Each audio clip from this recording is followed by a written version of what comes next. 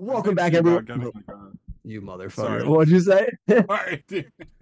Welcome back, everyone, to another episode of Front Row Cinema, a movie podcast for movie lovers by movie lovers. I am your host, as always, TJ Trimboli, and with me is my co-host, acclaimed scholar, came to us all the way from the Charles Xavier School for Gifted Children, Dr. James O'Reilly. Hey, what's going on, buddy?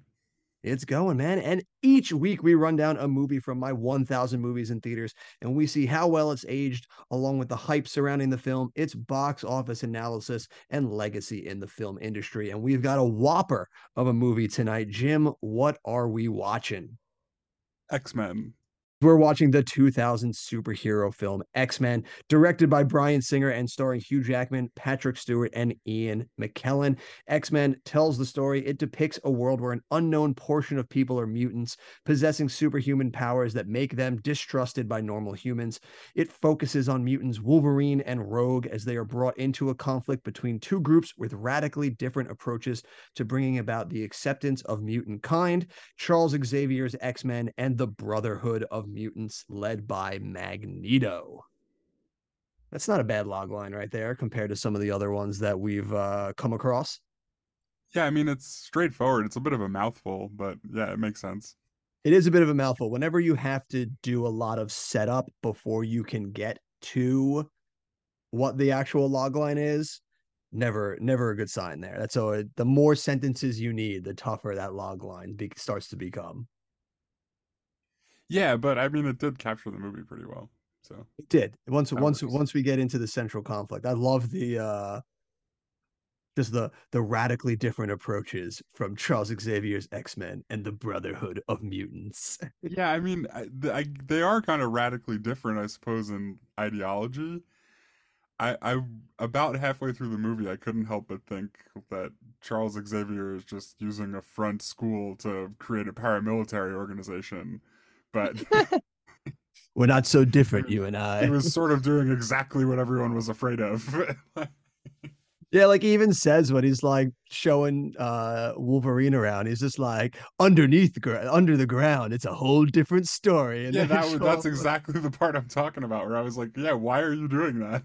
Jean That's Grey's got like a crazy laboratory, like they got sweet rides, like yeah, he's got a whole room where he can just like telekinetically connect to any person on the planet. yeah, anybody in the world, they've got that jet where they're like, man, if you can find this thing, you're doing great. Like and they have every reason to be afraid of these people.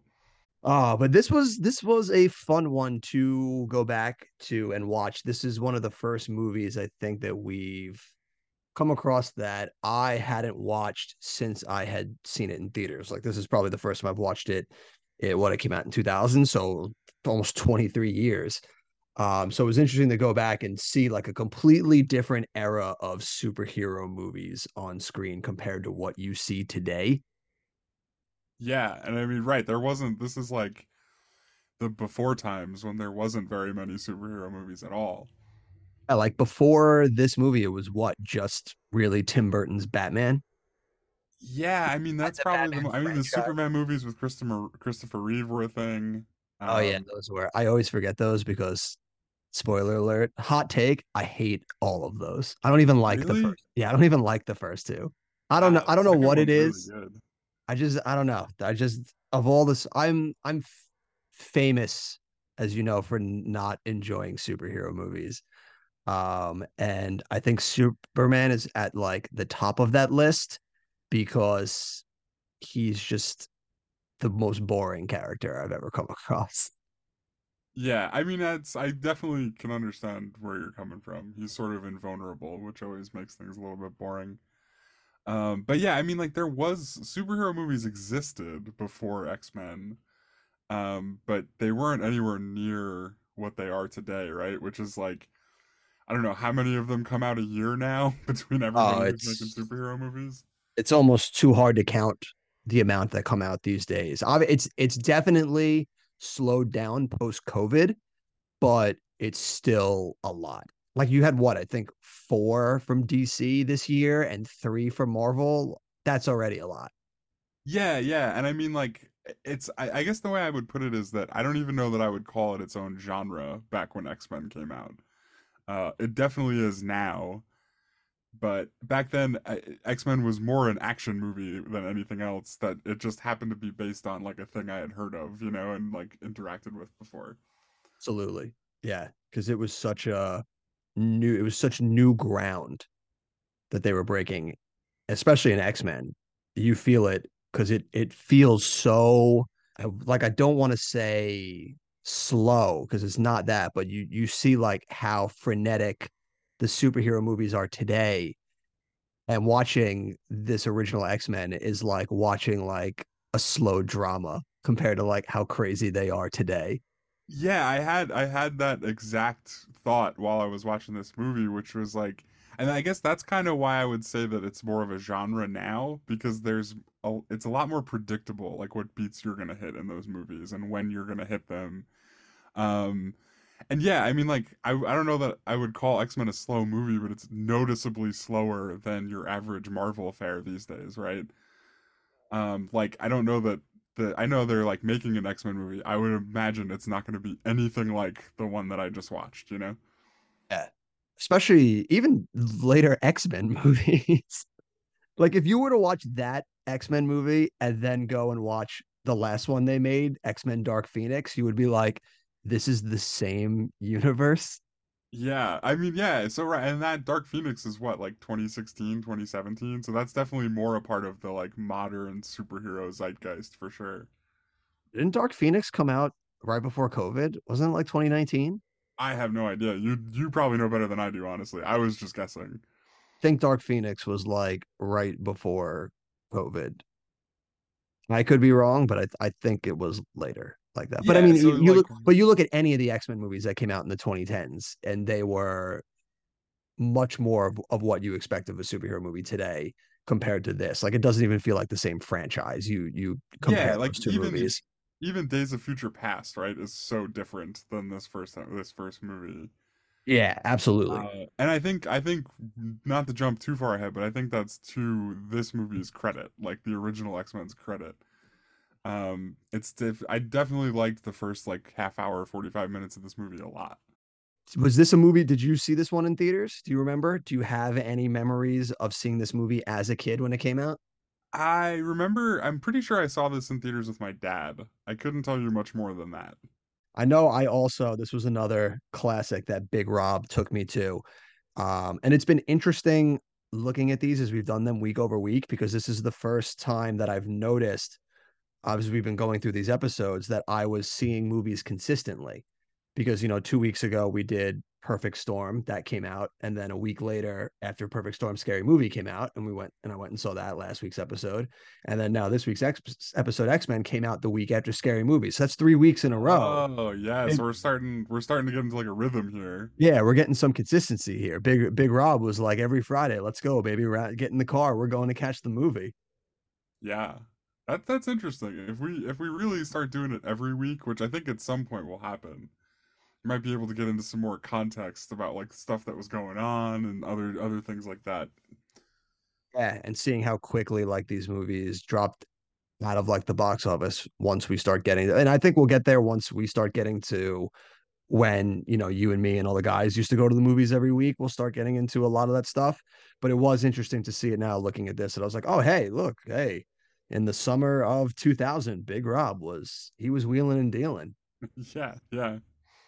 So that was an interesting one to see. That also came up also as I was looking for that, as far as box office tally, because not only was that like the first 3 weekends that I noticed that my dad took me to the movies in a row, but a note that I saw that I learned that was pretty interesting is those three movies that we just talked about, The Perfect Storm, Scary Movie, and then now X-Men, Right. was the first time in history that the box office had 3 consecutive weekends where the new movie grossed over $40 million. The first time ever, you're saying?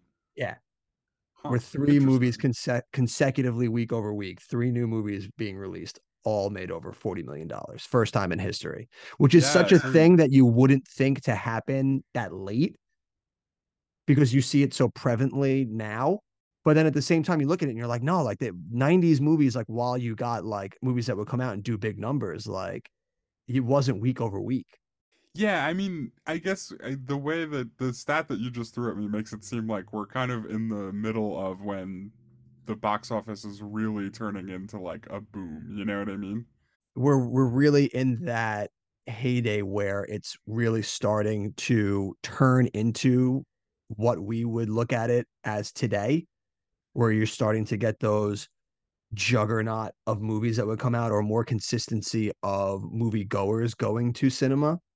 Yeah, and I mean, like, I just know, like, it's 2000 is the year we're up to now, and I know from being alive at this time that Spider-Man is waiting in the wings, you know what I mean? Yeah. And that's really the first movie that I can remember that was like a huge box office, like, it was like news. Like, you woke up on Monday and before school, it was like, Spider-Man made $100+ million, and it was like a big deal, you know? Yeah. Like we're definitely in that season now where you're starting to see this box office shape itself. And it's a fun thing to look back on because when we were kids, like I never thought about any of that or anything. You were just like, because Well, that yeah, was the of thing I course. always used to talk about when we were in high school was shitting so much on the movies that were coming out that we were going to see week over week because, I grew up watching, Turner Classic movies with my grandma. So I watched so many movies from the 40s and 50s, and I loved that style of filmmaking and those old style movies. So when we were in high school and we were seeing these movies that were coming out, I consistently just shit on so many of them. But now, like, I look back on it and realize just how many good movies we were getting and how just of a juggernaut that, you know, 10 plus years of movies that we were seeing in the mid 2000s were to cinema. Like you don't realize it when you're living through it, but looking back on it now, it was like it was so much more important than we realized. Yeah, it'll be interesting, I think, to keep going through because I'm definitely want to look back on a time that in my head is a much better time for movies and see if I still think that. You know what I mean? And if Absolutely. there's like if there's any survivorship bias where most of the time I'm just watching the ones that I really liked. So it's interesting to go back and look at the ones that I was just seeing every week. You know what I mean? Like that I maybe don't necessarily remember. So no, I get what you're talking about. It's going to be a cool thing to dive into. I agree. To the ones that like slip through the cracks that like we don't return to like year after year. Yeah, like a year from now, we could be talking over Zoom and saying, "Man, the 2000s weren't nearly as good as I remember." It's definitely possible. I don't think that's what's going to happen, but Entirely possible. No, I don't think that will happen either. I think there was so many more gems in there than we realized as kids going to the movies. So I think that's going to be a lot of fun when we, continue to get deeper into the mid 2000s and see all these movies that we went and saw when we were in high school and realized that we saw some really good fucking movies. But anyway, we're talking about X-Men. Jim, let me hear some other box office stats. That was the big one that I saw. What ones did you see in there that dropped in for X-Men? okay, so it opened July 14th, 2000, with $57.5 million in the opening weekend. This is a pretty interesting one because we're starting to add a lot of qualifiers here. Highest opening for a superhero film non-sequel released in July. Very specific. So yeah, right. We're really honing in on like I don't know how many of those do you think there was at the time? Like a couple. Like All right. There was probably like what the two Batman movies that came out over the summer, like that. yeah, well, and that's assuming they came out in July. Who the heck really knows, you know? But yeah, so I mean, but still, like you said, that 57.5 million goes to that 3 weeks in a row where people were having big opening weekends. And at the time, this was the sixth biggest opening ever. Which is still crazy to think about. Yeah, like it really is like it feels like we're just at the beginning of the box office becoming like huge business, because these numbers aren't really that impressive to me, like just like at first glance. And then it seems like every time we talk about one that makes a lot of money opening weekend, it's in the top 10 ever. You know what I mean? Because like you would look at that at face value and be like, all right, 57.5. Like that's you look at it in today, you're like, that's a modest opening weekend. And then you see it and you're like, oh no, when that came out, it was the sixth biggest ever to happen. And you're like, Yeah, oh for like a shit. big ensemble superhero movie, 57.5 million would be like a huge failure these days.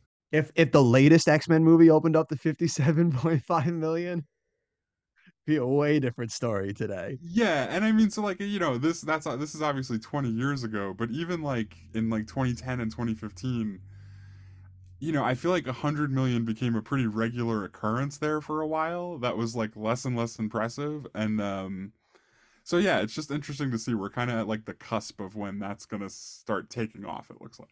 It's also the second largest opening weekend of the year behind Mission Impossible 2. So right, like this is like big business in the year 2000 and behind Mission Impossible 2, which how dare you not have seen that movie? Very I kick disappointed we don't myself. get to talk Well, about dude, that. like I told you, I came way too late to the John Woo party, and I kick myself every day for it. We might have another candidate for flicks you missed. Oh, dude, that would be a good flick you missed, man. Mission Impossible 2, absolute classic. Yeah, so we'll get into what that is a whole another time, but so it finished its run with 157.3 million domestic, 139 million international, just a shade under 300 million total with 296.3. For trying to kick off a franchise and putting out such a big question mark of a movie, that's really solid. Yeah, and I mean, if you're ever questioning if a movie was a success, if they made two sequels, it was. They were very happy with what happened. If you got a trilogy back in those days, like you did good business. Like you were doing good. That's crazy. Yeah, those are good numbers, especially for such a because that was probably such a gamble to make that movie back then. Because like you said, like Spider-Man is really the impetus that really takes off the superhero franchise. Like this was like the appetizer. So for this movie to do as well as it did and have the gumption to put out this movie before you had something like Spider-Man that blew up and showed that these kind of franchise like Spider-Man's the golden boy. And before the golden boy came out, they were like, let's try the X-Men. Yeah, and I mean, there's a lot of big names in this movie that I imagine called some pretty high salaries, like demanded some pretty high salaries to pay out. Were I they mean, you're though back talking about. then? I mean, Patrick Stewart was right. Ian McKellen was. I Yeah. know that they were popular, like they were famous for Oh no, sure. I'm sure those two were because obviously yeah, Patrick Stewart's coming off of Star Trek. Ian McKellen is well, he hadn't made Lord of the Rings yet. Yeah, that's true. So what was he really known for before? Because as a kid, the first thing I can remember seeing him in is this. Like he was a big like Broadway actor, um, Gotcha. Okay, so and maybe like he a wasn't West as End big a actor. deal Yeah, so as he I couldn't have thought. cost that much. I think Patrick Stewart was probably the most expensive guy, but even still, like how much could Yeah, he and like possibly have Hugh, cost? that's fair. Like this Hugh Jackman was kind of like not really a thing when this movie This was came his out. first This is kind movie, of I what think. makes him a thing. Yeah. Yeah. Anna Paquin was she was a child actress and what like Fly Away Home like I guess, yeah. All right, so fair enough. Yeah, it's a lot of people who are gonna become famous. but still that's a gamble. That's such a gamble to be like let's I make mean that this probably makes it ensemble more of a movie. gamble, right? If there's Yeah. if there's like a huge ensemble of people that aren't really that popular or famous. Yeah. And yeah, so that's a huge gamble and that they were probably kissing the ground with that worldwide total right there. One of the my last little bit of research that I was looking in and it made me chuckle before we really dive into the meat and potatoes of Yeah. this movie is take a guess at where you think they premiered the movie. Um, I don't know. I don't know. Somewhere in New York City. That well, yes, in New York City, but these motherfuckers decided to hold the premiere for this movie on Ellis Island. Oh, okay, because that's where it ends. Yeah, okay. Yeah, but that's like that's one of those things that like I looked at it and you're like, oh yeah, that makes sense, and then you move on. But then I'm sitting there thinking of it. I was like, dude, I would be so pissed if Is I had there to is get there a all. movie theater on Ellis Island? No, there's not. So like that, I would be so pissed if they were like, "Yeah, we want you to get all dressed up, and then we're gonna throw you in a boat. We're gonna take you down to Ellis Island. You're gonna watch it on this weird looking screen, on right along the side of Ellis Island." It's probably like there's no way they got a good screen or a good sound system. They were probably watching it like outside on like a projector. Yeah, like that's yeah, that doesn't sound like the way I would want to watch a movie. Yeah, It I'd seems be like like, a cool stunt, I suppose. I'm sure that got exactly. some Yeah, it was attention. one of those things that like you could tell it was just like a big star. So, but like the second they were like, "Yeah, everyone's gonna get on a boat. We're gonna go to Ellis Island." I'd be like, "Yeah, I'm not coming to that." Do you think they like sprung it on people, or like I feel like they knew they were going, right? Well, yeah, you probably knew in advance, but like if I was like one of the actors in that movie and like my agent was like, "Oh yeah, they're gonna hold the premiere at Ellis Island," I'd be like, "I'm not going to that. Get me out of that." Oh yeah, yeah. I'd be like, "Fuck that noise." Let's dive into the goodies. Let me hear from you, Jim. What worked for you in this movie? I mean, I suppose the ensemble part of it kind of worked and also didn't work for me. I can agree I with that. I think it was a pro and a detriment to it at the same time.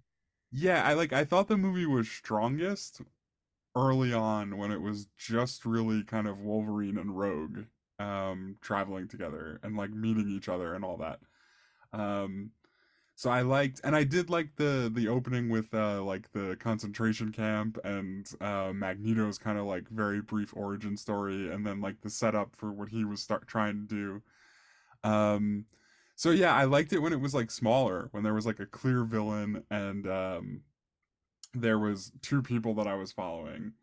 And then once it got bigger, like I kind of enjoyed like how they interwove the powers into a lot of the first like 45 minutes to an hour. Like really like every scene was being driven by them in some way. Like it felt like they got like the most out of it, and part of that was because they had so many different places they could go to draw on. So I liked that, but it also like the middle of the movie felt like very directionless to me, you know. It was hard for me to really sink my teeth into like who was important, and I mean like Rogue obviously was, but yeah, I don't know, I just felt like it meandered through the middle of the movie just because there was so many people I was trying to keep track of and trying to be interested in, if that makes sense. Oh, absolutely. Because I think this movie suffers from the same problem that the Phantom Menace does that we were talking about, is that there's no clear protagonist. Like there's Yeah, no that's clear fair. main like we start with Magneto's origin story. And I am always a firm believer in the opening scene should establish our villain and how much of a force he can be before we meet our heroes. And but then from there, we're introduced to so many people that you never get a clear idea of who we're supposed to be latching onto and following here that's going to go through the big cathartic change. And clearly in this movie, it's Wolverine, but they want it to also be Rogue, but Yeah, they see, I can't don't. decide on who they firmly want it to be. So you're just constantly crisscrossing to the point that every time that you would settle in with one, it switches to the other one. And now you're playing catch up again, and it hurts the movie in that sense. Yeah, I'm gonna get like probably like a little too nerdy and like nitpicky here. Oh, get nerdy for me, girl. I would say there's like a difference between your protagonist and your main character, right? Like, and to me, Wolverine is really the main character in this movie. He's tends to be at the center of what's happening at the plot. He's like the person you're watching in the big cool fights most of the time. Um, you follow him. I want to say he probably has the most screen time out of anybody in this movie, but that's just more on feel than anything else. Um, so I would say he's your main character, and then I would say Rogue is really like your protagonist, just because you see her first, you see like what her like core issue is, like where she can't like get close to people, like literally if she touches people, they die, you know? Um, and by the end of the movie, she's like, you know, she's like playing foosball with her friends, and she's like, you know, it's all gonna be okay. Like I think she's really the person who goes from like makes the biggest change over the course of the movie. So yeah, I mean, but I agree with you though that like there is like too much push and pull between those two, and like because Wolverine's the one with the most screen time, and because the change is happening mostly to Rogue, like the change with Rogue almost feels cheap, you know? And I think that's something that they needed to work on, especially because like I got no problem with you wanting to do an ensemble and you wanting to have, your multiple, storylines that we're going to follow. Yeah, But the and especially in an problem, X-Men movie, right? Like you kind yeah, of have to do an ensemble. That's like the whole point of it. yeah, when you have so many of them, you're going to need to juggle a bunch of moving threads. My issue, mainly though, with this movie is that most of those threads all just feel like setup. Like Wolverine is the main character and he has the majority of screen time, but everything that we learn about him is all just set up for the next movie. Yeah, that's fair. Right. It's all about because that's what happens in X2, right? He goes and uncovers everything. Everything with Stryker, yeah. And like you get the bits of it in here where like Jean touches him or whatever, and they see like a bits and pieces, fragments, and they, learn that like, oh, the adamantium was made here or done here or whatever, and he sees the like flashes. And then at the end of the movie, he just gets the location of a base, and it's just like, really? Like, Yeah, he's got some things to take care of up yeah. north. Yeah. So like his whole entire journey in this movie just feels like setup. And that's the exact thing that we were rallying about with Phantom Menace too, is that the whole movie just feels like setup for later movies. And when you look back on it, like I'm sure like once we watch X2, it'll be like, oh, like that really like when you can watch the full trilogy, you're like, oh yeah, this all feels like part of one grand thing. But when you're taking these movies at face value for the one specific one you're watching, it cheapens it.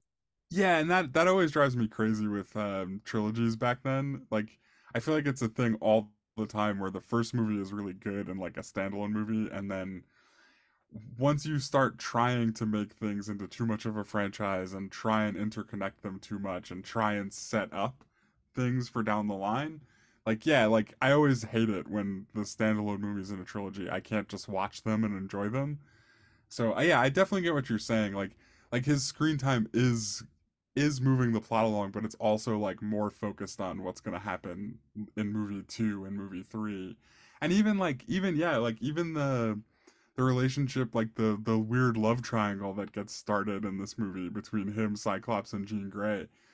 Like there's no real payoff to it. It's just kind of like this weird like seasoning in this movie, and then eventually it pays off like 7 years later in the third movie. There's no a lot of the threads in this are all just set up with the and I think that's where the biggest misstep probably is in what they should have focused in on this movie, because I have no problem like if you want to like set up those threads, like obviously if you're going to create this franchise, like you need to sprinkle stuff that is kind of like a teaser for what you could expect, going forward when we open up this world more. But the best movies that tend to be able to do that are ones that hone in on a specific thread of an A story and then use those B stories and C stories to sprinkle those spreads. And the problem here is that they want to have their cake and eat it too, where they want Wolverine to be front and center, but they want his story to be sprinkled for later stories.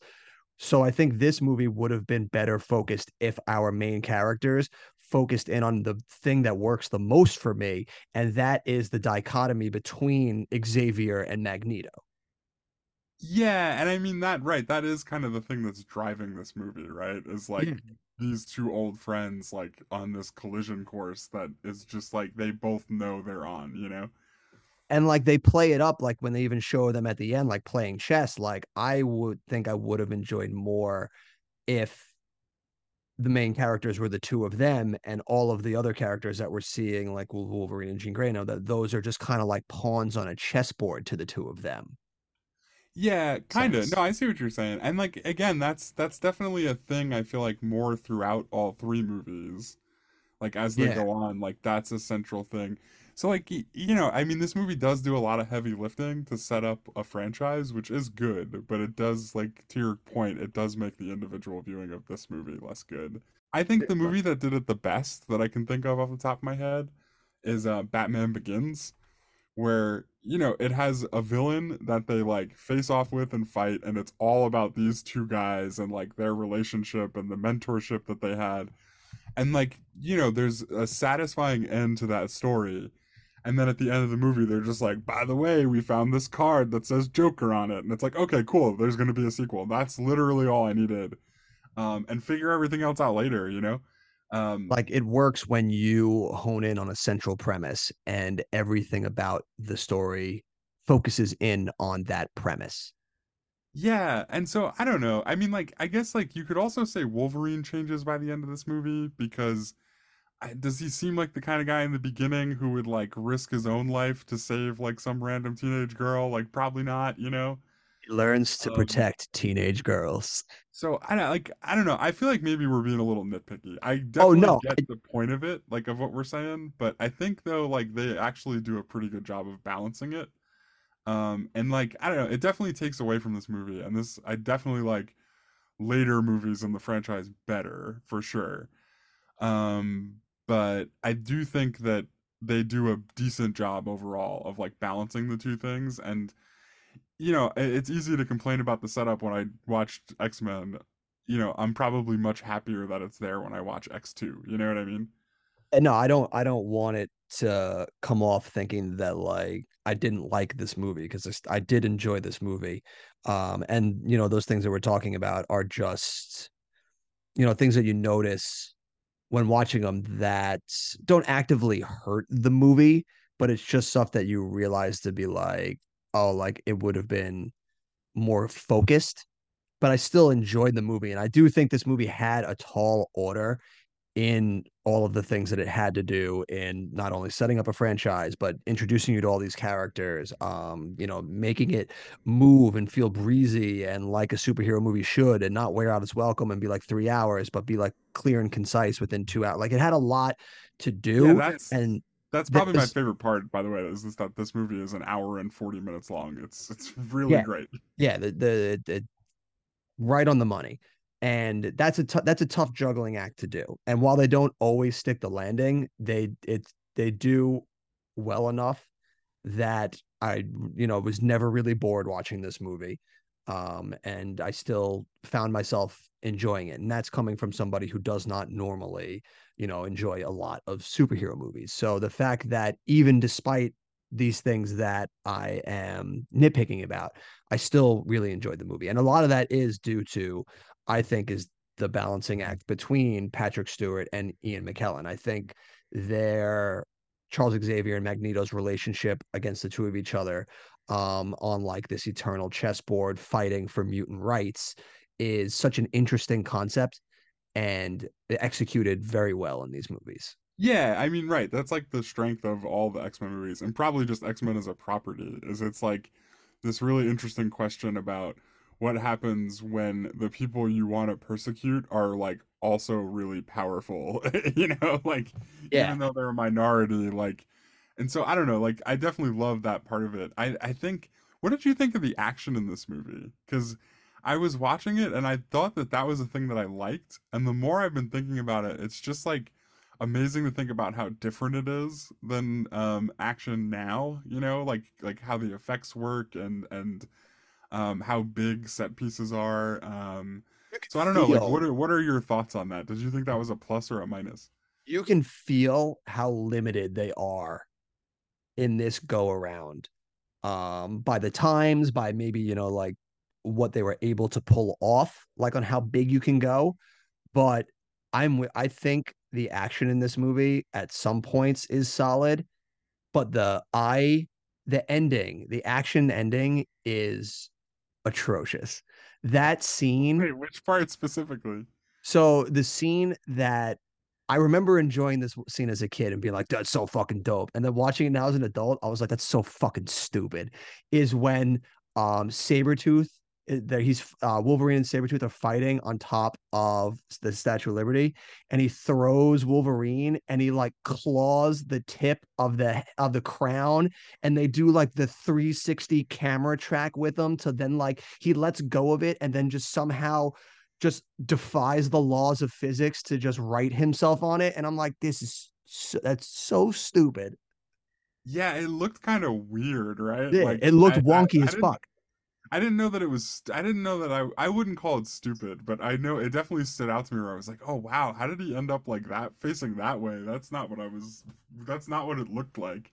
I'm like watching it, and it reminded me of that scene in like Emperor's New Groove when like the bad guys show up before David Spade, and he's like, "How'd you guys get here before us?" And she's like, "Yeah, how did we get here before us?" And the guy's like, "I don't know. Looking at the map, it just doesn't make sense." Yeah. No, so but yeah, I mean that part was definitely a little bit weird. I thought it was really noticeable like that Cyclops like eye blasts were definitely not up to snuff with today's effects. Like it wasn't like awful, and I remember at the time thinking that it was like really cool looking. But watching it now I'm kind of like, "Oh, that's like really hokey actually. It's like Yeah, very obviously fake." that's one of the ones where at the time it was probably like really revolutionary and like crazy, and with everything we've seen since then, it's become very muted and Yeah, like feels like limited. yeah, like his eyes, I would say Magneto's like electromagnetic radiation machine like that pulsed out and then Oh yeah, Magneto. that looked awful when that It like was dated. It was beam, dated yeah, for sure. yeah, when that beam shoots out like to the people towards Ellis Island, like it you can it feels very mid 2000s. Again, like I remember at the time thinking that that movie like looked really cool and it was probably cutting edge, right? But yeah, it's just very obvious now. So like that didn't hold up as well to me. The action to Um me, well, I think the more scaled down action works better. So like when we first meet Wolverine up in Canada, and he's fighting in the cage, and then Rogue hitches the ride with him and he gets thrown out of the car when like the tree collapses, yeah, like 100%. that Yeah. looked really good, and that still held up. But whenever they had to go like big and grandiose and really take usage of the CGI of the era is where it started to like fall apart. Yeah, so no, I agree. Like that those early sections were really awesome, and that's a big part of why I liked the first like half hour, 45 minutes, probably more than anything in this movie. Um and yeah, the special effects definitely got a little wonky at sometimes.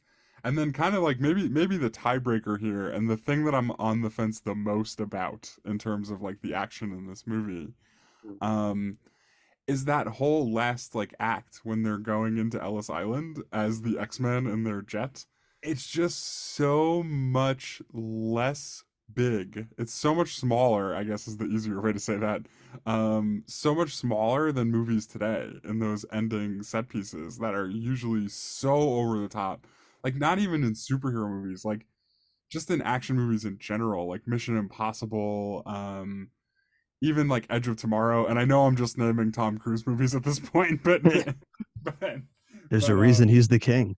yeah, but just like straight science fiction movies or just regular action movies, those third acts are so big these days. And like you could tell that this was the year 2000's version of big, but like it had a very like cheesy quality to it, which is like they get into the thing and everybody gets like one-on-one off like through these like really lame closing doors, and the fights are like really underwhelming, right? Like compared to, and like I don't even know, underwhelming might be too strong of a word because I'm not necessarily saying it's a bad thing. It was just like, and I kind of liked the end of this movie, but it's just so like strikingly different than what you see in a big movie, like big ensemble blockbuster movie today. Well, even just taking a look at it from, just like the X-Men comics to the movie, when you get those X-Men battles, it's big and huge because there's so many of them, and it's like a huge like battleground almost. So it must have been like, I guess, a Yeah, disappointing thing to see when it's like, oh, here it comes. Like it's going to be like the Brotherhood facing off against the X-Men. We're going to get that big, huge, like 4v4. And then they all yeah, and just it's branch just like off. so like lame combat, you Yeah. know? Yeah. Like And it's very, just get into this headspace for a second, right? yeah. You go to see a new X-Men movie in 2023, and like a big part of the last act of the movie is shot for shot that fight scene that Toad has. Well, it would be, people would It would be be so losing their mind. underwhelming, Yeah. right? It would be I so mean, like, undercooked. yeah, he literally just like closes a few things with his tongue. He like slaps somebody with his tongue. Um, and then he does like the weird like Toad jumps, which at that point I was like, all right, this power is like a little bit better than I was giving it credit for. And then he like kicks somebody down an elevator shaft and does like a weird like spin move with that with that staff. I think Um, they're also limited by the fact that like they had to be kind of scaled back on the mutants they're picking. Because like just Toad in general is just like yeah, the right, worst. right.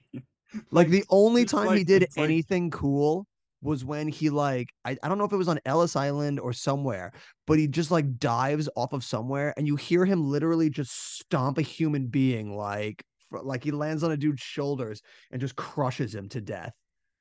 And you're yeah. like, that's the first cool thing I've seen this guy do this entire, and it's the only cool thing I ever see this guy do the entire movie. Or no, he's actually, I take it back. He's not bad, but his problem is that the one good usage that he uses once and then never uses it again. When he spits that like green slime at Jean Grey to the point that she can't breathe, it's like, why didn't you just do that to every single X-Men and you guys won? Yeah, yeah, that does seem pretty powerful. Like you use that move once, that girl was choking to death. If it wasn't for Cyclops, like she was dead. Yeah. No, so like I don't know. I definitely see your point. Toad, like in the script, might as well have been named the guy who saves us money on special effects, right? Like that's Yeah, like because his powers are like so like not special effect driven. but Sabretooth also, he's just strong. Like Yeah, I it's mean not like that's another fair point, right? Like he just like puts some makeup on him and like maybe a wig, and then he's yes. Sabretooth.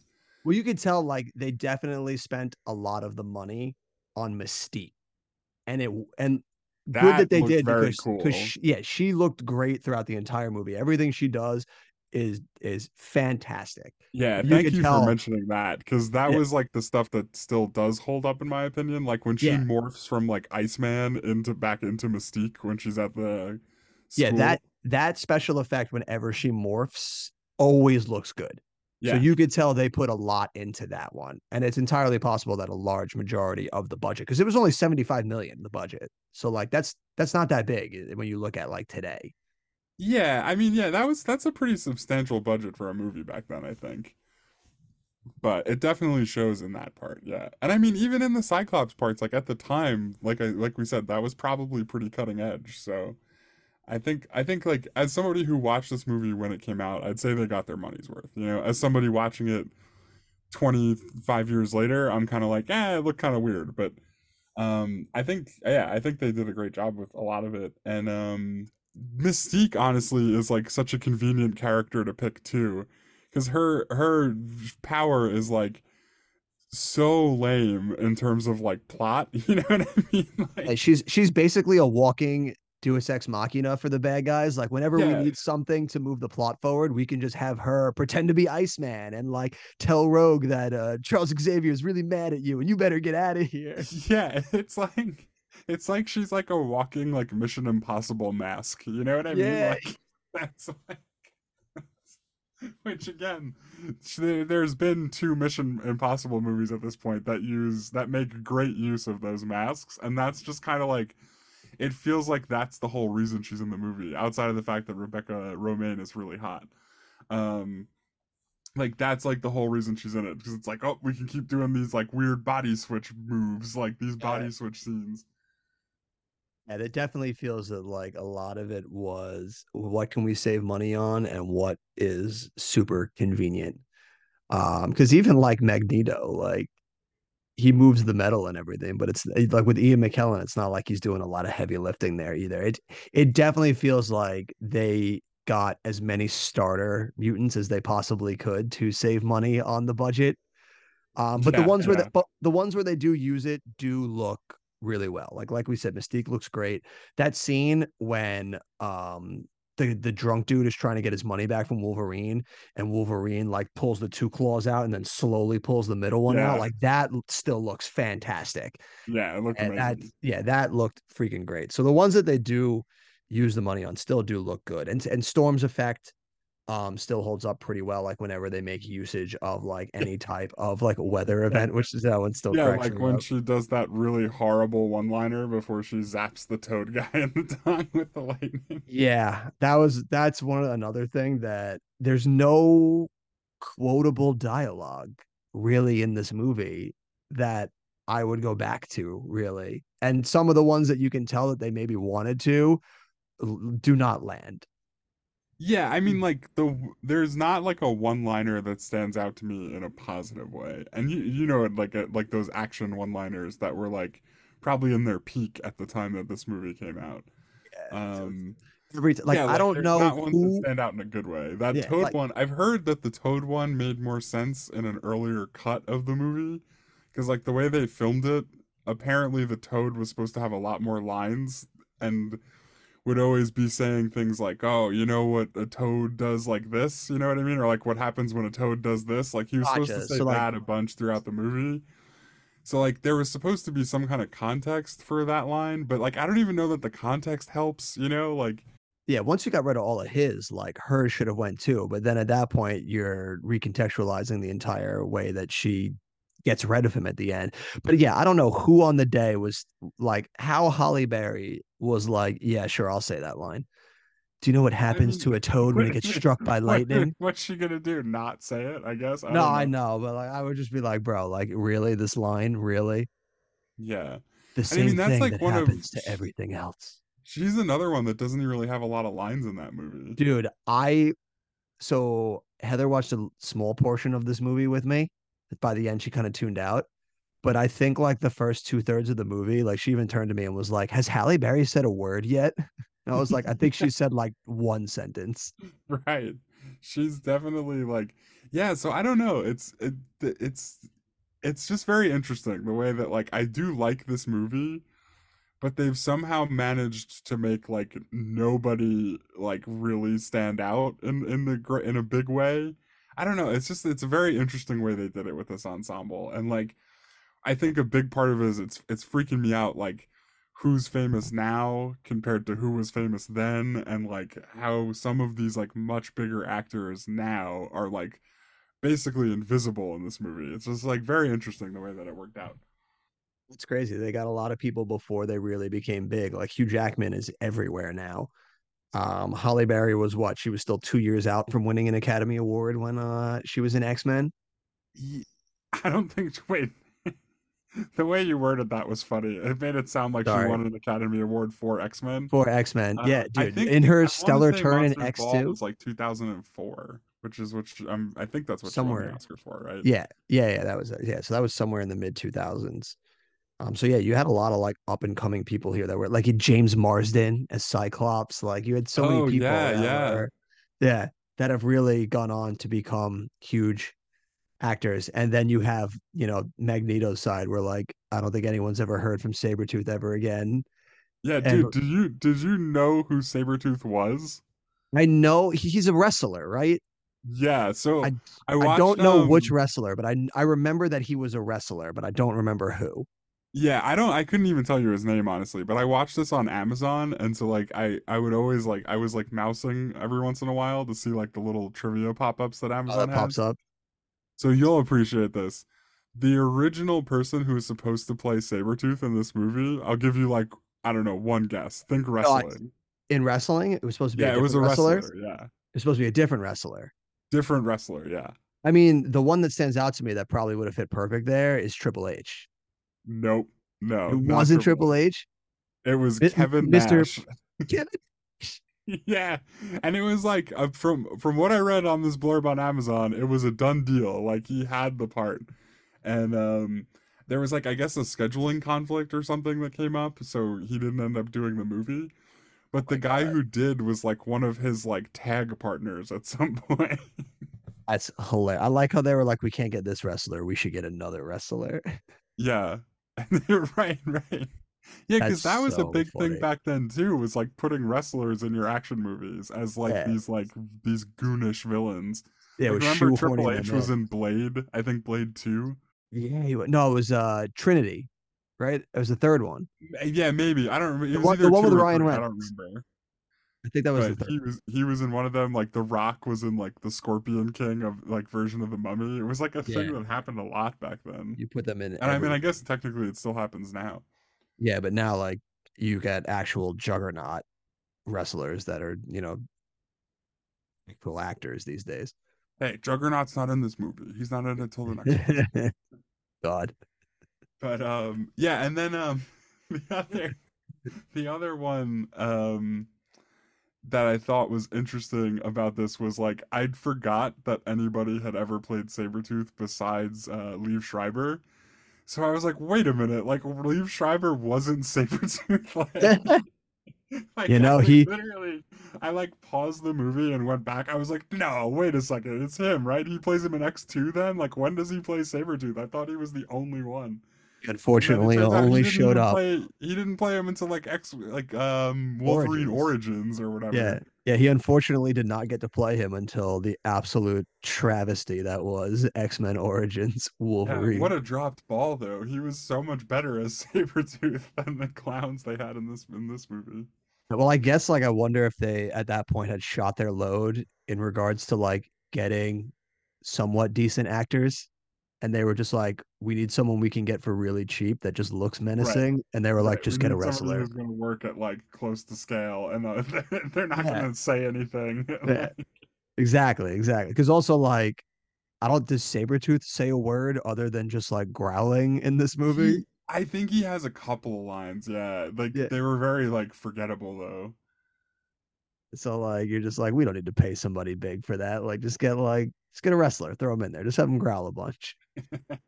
Just got Yeah. really filed down teeth.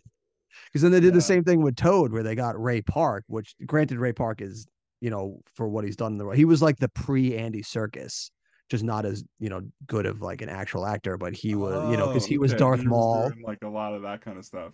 Yeah, because he was Darth Maul, and then they had him as Toad. But he's probably another one that they were just like, he probably worked for scale and like we save a lot of money on this guy. Yeah, right, right. And he can do those cool jumps and then like he can spin the staff at the end. Like, Exactly. Spins which the wow, staff. now that I realize it's the guy who played Darth Maul, it's like wow, of course they asked him to spin that staff around for no Yeah. reason. They're like, do some cool spin moves, bro. It's gonna look great. Yeah. Just like you're not just Toad, you're like a karate expert. Go for it. Yeah. But there are so many things in this movie that feel so, like late 90s, early 2000s that had me grinning from ear to ear and just remembering like those times when like movies, even though they were serious at times, could still be like really like over the top silly. Like the scene when Wolverine steals Cyclops's motorcycle and he's like driving in the night and then he hits like the boost and it starts going so fast. You just see him like doing that like weird smile while like the wind is hitting him. And you're just like, dude, this is the silliest shit ever. And it has the really sped up like motion capture camera while it's going through the like winding roads. Yeah, yeah, Dude, this yeah. is so early 2000s. It hurts. Yeah, yeah, 100%, yeah. And like, I don't know, I think a lot of the stuff we were saying about the effects in this movie can apply to like basically any movie from this time period, you know? Oh Like yeah, like where I'm sure there's like X-Men's not the only, yeah, like a lot of it hits, a lot of it misses, a lot of it you look back on and you're like, "Oh wow, that still actually looks pretty good." And a lot of it you're just like, "Oh my God, who put this in this movie?" So yeah, yeah, like it's definitely like it's weird that you can almost identify it by that trait that it's from this time period, you know? it almost is like a trope in and of itself that like early 2000s movie. Yeah, 100%. Yeah. It's like Like the you movies like this are like a time capsule for me because they're yeah, it's just so funny to think that there was a time where this was like the biggest, most over the top movie anybody was making. it's funny to see like the juxtaposition of it where like it feels so scaled back compared to what we see today, but at the same time like it was the biggest thing of its era but feels so of its era. Yeah, yeah, It's just such 100%. a funny comparison to look at when you look at these movies, but definitely one of the better superhero movies that I've watched. Like it didn't hurt me to go back and rewatch this like it has some other superhero movies that I've seen in my time and Oh ones that yeah, we're give me going some names. Throw some names at me. well, the ones that we're going to get to later on down the line. Like think of any superhero movie that we saw in high school that wasn't Batman or Spider-Man. Oh yeah, because we're getting into like Anything Daredevil and yeah, Elektra yeah. and Yeah, exact Fantastic Four. right, yeah, yeah. Yeah. So like Oh wow. Yeah, wow. Remember how bad that was for so long? Yeah. We just we just named like probably like five of like the top 20 worst movies I've ever seen. And those were the superhero movies that we got to grow up with, folks. Like outside of the Chris Nolan Batman and the Sam Raimi Spider-Man and these X-Men movies, like that's what we had. Yeah, or like the Eric Bana Hulk. Yeah. That's like not too long after this. That's like 2003, 2004, right? Something Yep. like that. Ghost Rider. Oh, Ghost Rider was really good though. Come on. All right. It wasn't until Spirit of Vengeance that things really went south for Ghost Rider. That'll be a fun one to return to because I don't think I've watched Ghost Rider since we've seen it in theaters. Same for most Yeah. of these. Like I don't think because I'm pretty sure we hated Electro when we saw it back then too. So there's no way I've ever returned to Electro. Yeah, Electro was awful. So So yeah. So that's gonna getting be an in. interesting one to do on this podcast. Yeah. So like those Because I those were know I saw our that in theaters with you for sure. I know yeah. that.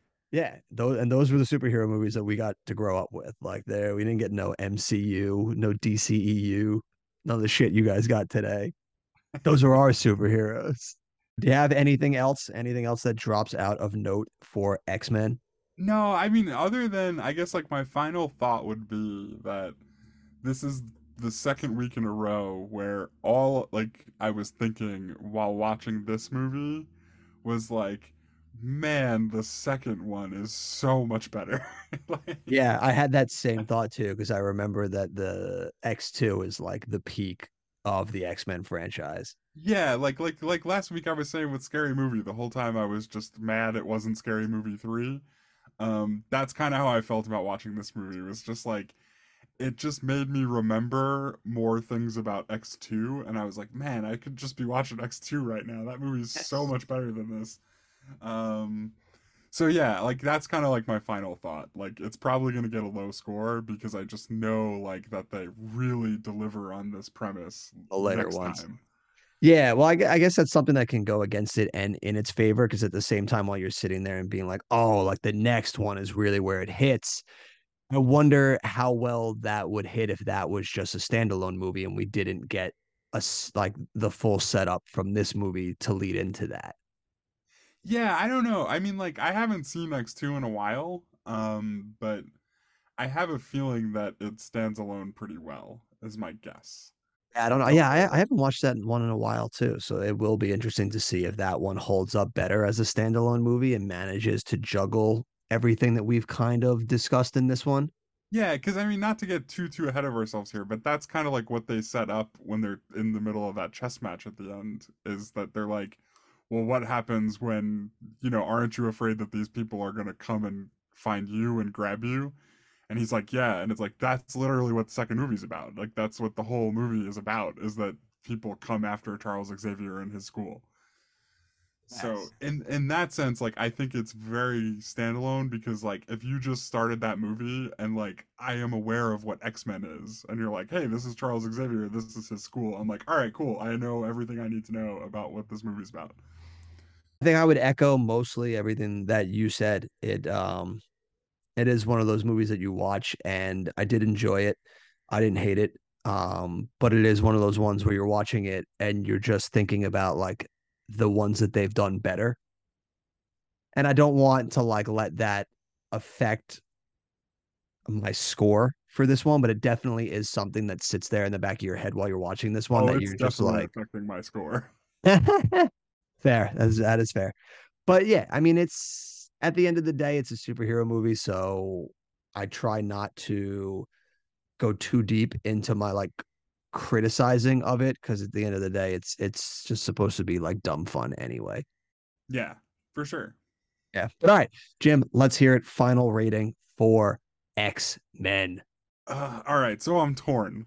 Here we Um go. This is always the hardest time for you as we get to it because I know you're just thinking about the list in the back of your mind while you're crafting your it's all score. I'm thinking about. It's all I'm thinking about because because I'm sitting here and I'm saying I'm waffling between two scores, right? And I'm saying to myself that this one potentially makes this way too high on the list, and this one potentially makes it way too low on the list. Um, again because Rugrats is way too high. like, like, so I am going to see how this plays out, and All I'm gonna right. go with my gut here and give this movie a 2.5. Ooh, a 2.5 from Yeah, dead in the middle. Jimbo. It was enjoyable, but at the same time it was disappointing and like kind of underwhelming, if only because I know that they make the better X-Men movie like a couple years later. I'm actually surprised by that score because I thought you would honestly give it a better score than I would. But we're actually in the inverse here because I am See actually going now. to give it 3 stars. Oh, okay, okay. Yeah. No, yeah, I would to me this is right like you're saying, like middle of the line. This is right middle of the pack for me. It has plenty of stuff in it that I enjoyed, plenty of stuff in it that I criticized, but at the end of the day, it was just a solid, enjoyable movie. Yeah, And and like this isn't a dig on it in any way, but the runtime definitely helps. Like the fact that it's shorter, like keeps me engaged and absolutely. keeps it like I'm not saying like oh it was good because it ended earlier. Like I just mean like like the pacing was much better because this wasn't like a 2 3 hour epic. So that's like yeah, it's enjoyable. It's like you get in, you get out, and other than that, it's nothing really. No great shakes. Absolutely. So, with your 2.5 and my 3, that brings us to an overall score of 5.5, which puts Which this movie. What do you I can see you itching to say something. What do you I got? think that's kind of right where I hoped it would be. I Also, think this because like when I gave it a 2.5, my worry was that you would also give it like a 2 and then it would be like right near Rugrats when it's far superior to Rugrats. I want to make that clear. So I think I'm pretty happy with where it ended up. I'm pretty happy with 5.5. that's right. Yeah, I think and 5.5 is, that's right in the middle of the pack. Like we said, like this I think the score definitely reflects our feelings on this movie. And even right here, as you look on the list, it's sandwiched right in between. It sits below 4 of the best movies and then above 4 of the lower movies that we've done. So Oh this wow, so it's movie, literally yeah, right dead center yeah, right now. literally dead of the pack. It sits What's right the now. what's the closest thing below it and the closest thing above it? So it's right behind Star Wars Episode 1, which sits with Okay. 6, and then it's just ahead of Pokemon the movie, which sits at 5. Well, technically, Pokemon and Scary Movie are tied at 5. Right, So it okay. sits right above those two. So Yeah, that's that I mean that sounds about right, honestly. It's better right. than those other movies, like in my opinion, and it's probably a little bit worse than Phantom Menace, but both of those movies are like kind of mediocre. Yeah. So I would say I'm also pretty happy with where that movie ended up landing here on the list. So we Right. The we the we list lives pass. to fight another Yeah, week. we pass another week where Jim can rest easy knowing that the list hasn't become a complete travesty to him It yet. still has some integrity.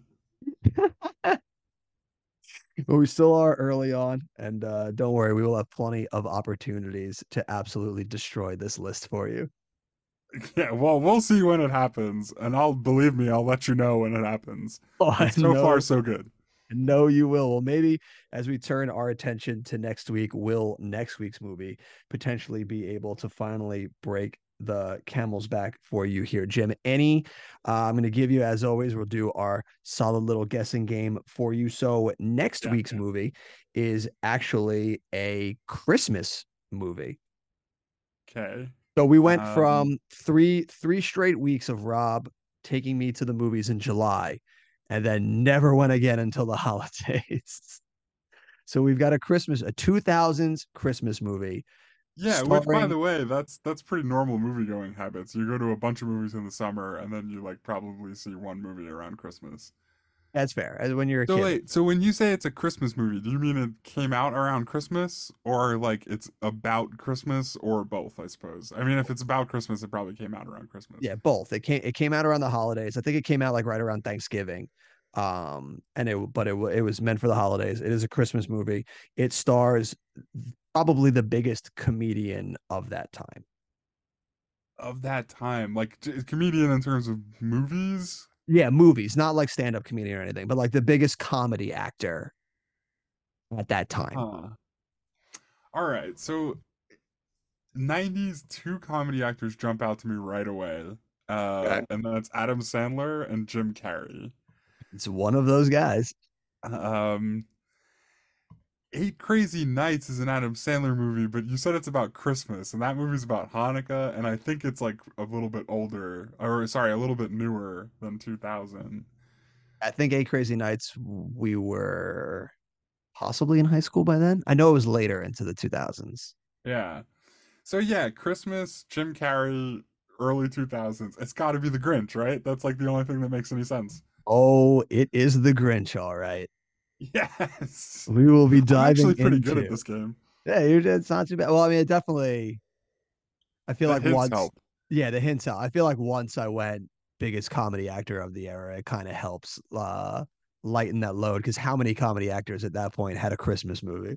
Yeah, I don't know. There's probably people I'm not thinking of, but those were just like Probably, the but first two that come to mind. that is the biggest one. But yes, we will be diving into Dr. Seuss's How the Grinch Stole Christmas, an Wow. absolutely quintessential Christmas movie, if I do say so myself. Yeah, this is one that I definitely have some mixed feelings about. It'll be interesting to go back and watch again. It'll be a fun one to dive. Have you watched that movie? Is that on your Christmas playlist? Do you do Christmas movies around the holidays? Do you dive into Christmas movies or is that not your style? Yeah, no, I definitely do. Like me and my dad and my brother watch Die Hard usually. Well, hey, Piers, there might be some people here that would heavily Oh contest. God, I don't want to talk about it. It's such a stupid debate. Like, it's obviously a Christmas movie. It starts with like Christmas tunes and like Yeah. everybody's in like Santa hats. He's at a I mean, Christmas if party. there's a fucking Christmas tree in it, like, Yeah, and not to mention, it's all about him like reconnecting with his family. Like, come on. so doesn't it take place on Christmas Day or like Christmas Eve? Yeah, Yeah. you So it's tell me like, the difference between the arc that Bruce Willis has in Die Hard and the arc that Arnold Schwarzenegger has in Jingle All the Way. Just so you tell me the difference. They're just like dads that need to learn to stop working so hard and put their family first, you know? Um dude, that is so spot on. It's amazing. Just two yeah, so juggernauts like we right do there. Die Hard. Me and my dad usually watch Reindeer Games. I don't know if you remember that movie. That is one. No, I do remember that movie because you were the one who told me to watch that movie, and I had never been happier with the decision of my life because that is Yeah. such good schlock. Like that is fantastic. Honestly, I'm gonna have to look up when that movie came out because that might be another good pick for a couple episodes here. In a couple episodes here. But definitely, I think that was late '90s, so it should be right around in that time frame. Yeah, I'll have to double check. Definitely, But like we watch those definitely movies, was. and then yeah, I watch like other random Christmas fare. But this is not one of them. This isn't one that I Not go out one of my of way them. to watch every Oh year. man, yeah. So this will be a fun one to dive into though to see then the difference in opinion. I think this might be a good one where we might be on opposite ends here finally. Yeah, I mean, like I don't know. I wouldn't say right now that I overtly dislike it. It is just kind of like forgettable. So like I'm interested to see what I think about it when I go back and watch it Like this time around. revisiting now. See, but that's what I mean. Like you're coming there from a perspective that it's not a movie that's really on your repertoire a lot. Like you're coming back to this for the first time and God knows how long. And I'm Yeah. one of those ones who obviously watched it You as a watch kid. this every year? Not every year, but I do. I've watched it more often than a lot of other movies around the holidays. If that makes Gotcha. any sense. Yeah, it's definitely one of those ones that like if I'm in the mood for for a Christmas movie, like that one's always in rotation. Sounds good. Well, yeah, I'm looking forward to it, man. Yeah, so that's gonna be a good one. But that will be for next week. This is the end for us. Jim, do you have anything to leave the people with this week? You know what happens when this podcast ends? The What? same thing that happens when every other podcast ends. Now, see that joke worked really well earlier because we said like what Toad does throughout the entire podcast, but then we had to cut all those lines. Yeah, exactly. Yeah. But Let's say that it worked. Let's stop. yeah, You could have stopped there. I'll take it. there we go. But that will do it for all of us here in this episode of Front Row Cinema. As always, until next time, we'll see you at the movies.